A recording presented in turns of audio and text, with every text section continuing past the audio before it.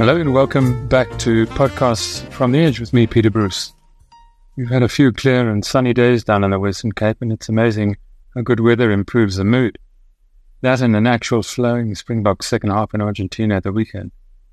I guess the bad news about good weather is that it gets people back out on the streets again, and as I speak, Cape Town is really battling with taxi and semi-political violence. Fortunately, despite some pretty severe provocation, the response so far from the authorities has been careful and measured.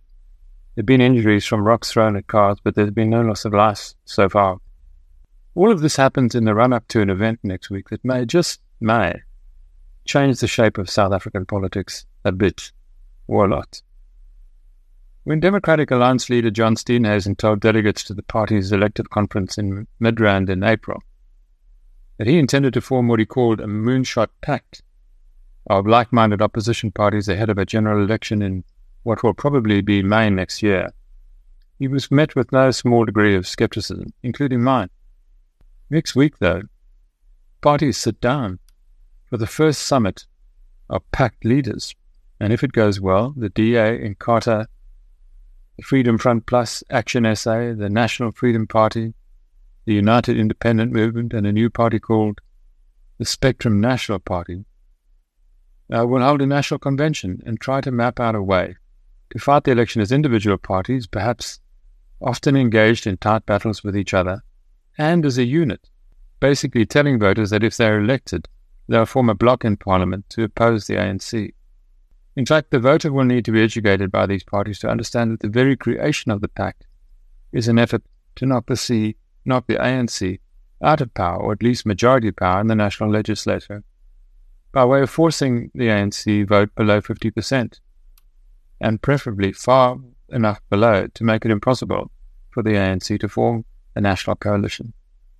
Two parties, the African Christian Democrats and former DA leader Mmusi Maimani's Build One South Africa, who so far declined to join the pact, will nonetheless attend the convention to be held on August 16 and 17 next week at Empress Palace in Kempton Park, Johannesburg.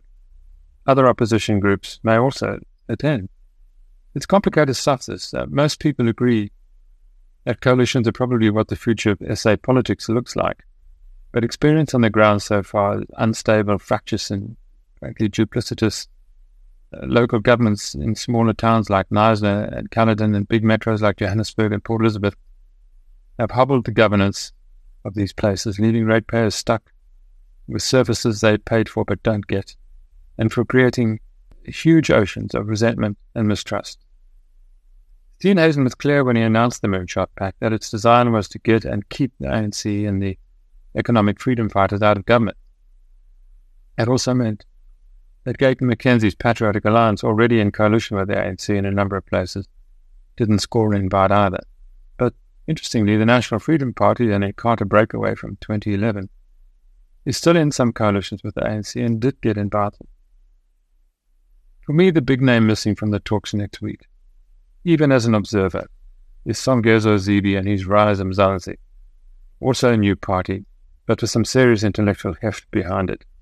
Steenhuisen did invite Zibi, but he thought the better of it. As I understand it, Zibi, who has written more than once very critically of the DA, was worried about losing his party's identity in a pact over which he would have little control, barely months after forming it.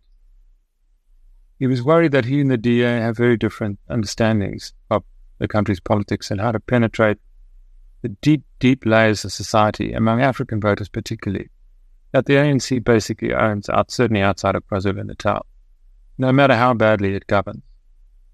I had some experience of this about a month ago when I attended the launch of an education program at a school deep inside the sprawling township of Dunsane outside East London. In a packed tent, a cold wind howling outside, I watched in awe as the school, the teachers and children, the parents, the community, the churches, the police, the security, the transport, all acted in unison, all rose as the main guy, the East Cape Education MEC, entered the tent. How attentive they were when he spoke, how his lieutenants took care to greet every layer of society in the room and to thank them whenever someone from a layer got up to speak. Needless to say, it took absolutely hours, but I came away with a firm conviction that it would take a miracle to win these people, solid citizens, all of them, off of the ANC. Levy thinks he can do it, or at least that he's spotted the beast, and I think he rightly doubts that John Steenhuisen, or quite frankly, any white politician that I can think of, could be a plausible part of moving them to a new political place. But then Steenhuisen did something really smart, announcing that the writer and a former colleague of mine on the Financial Mail 20 years ago now, William Gumede, would chair the convention. I think that's just an outstanding move, and I've no doubt that Gumede is a thoughtful, scholarly and wise counsellor, will lend the gathering much of the credibility that is once threatened not to have. I hope some Gizla Zibi attend. I think Gumede is worth it, and John Steenhuisen certainly deserves a round of applause for persuading him to do it. Gumede's chairmanship makes the whole thing worth taking much more seriously, and his job's clear. He must ensure that the summit ends with the parties agreeing to at least the outline of a pact going forward.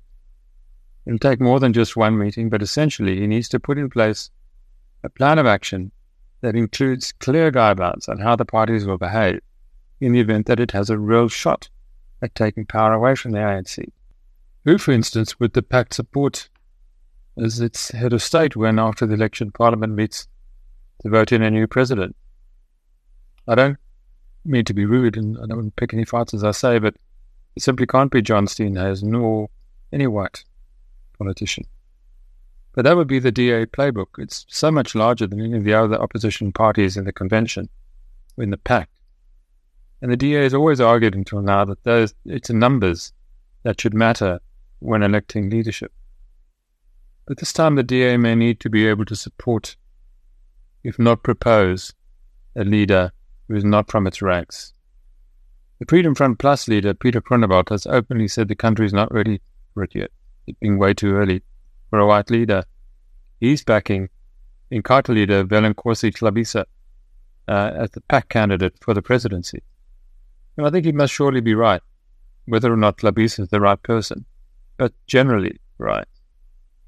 The DA has shed quite a large number of black leaders since Maimane and Action SA leader Herman Mashaba left the party after its poor showing in the 2019 election, and while it would strenuously deny it, the DA has got a credibility problem with black and particularly African voters.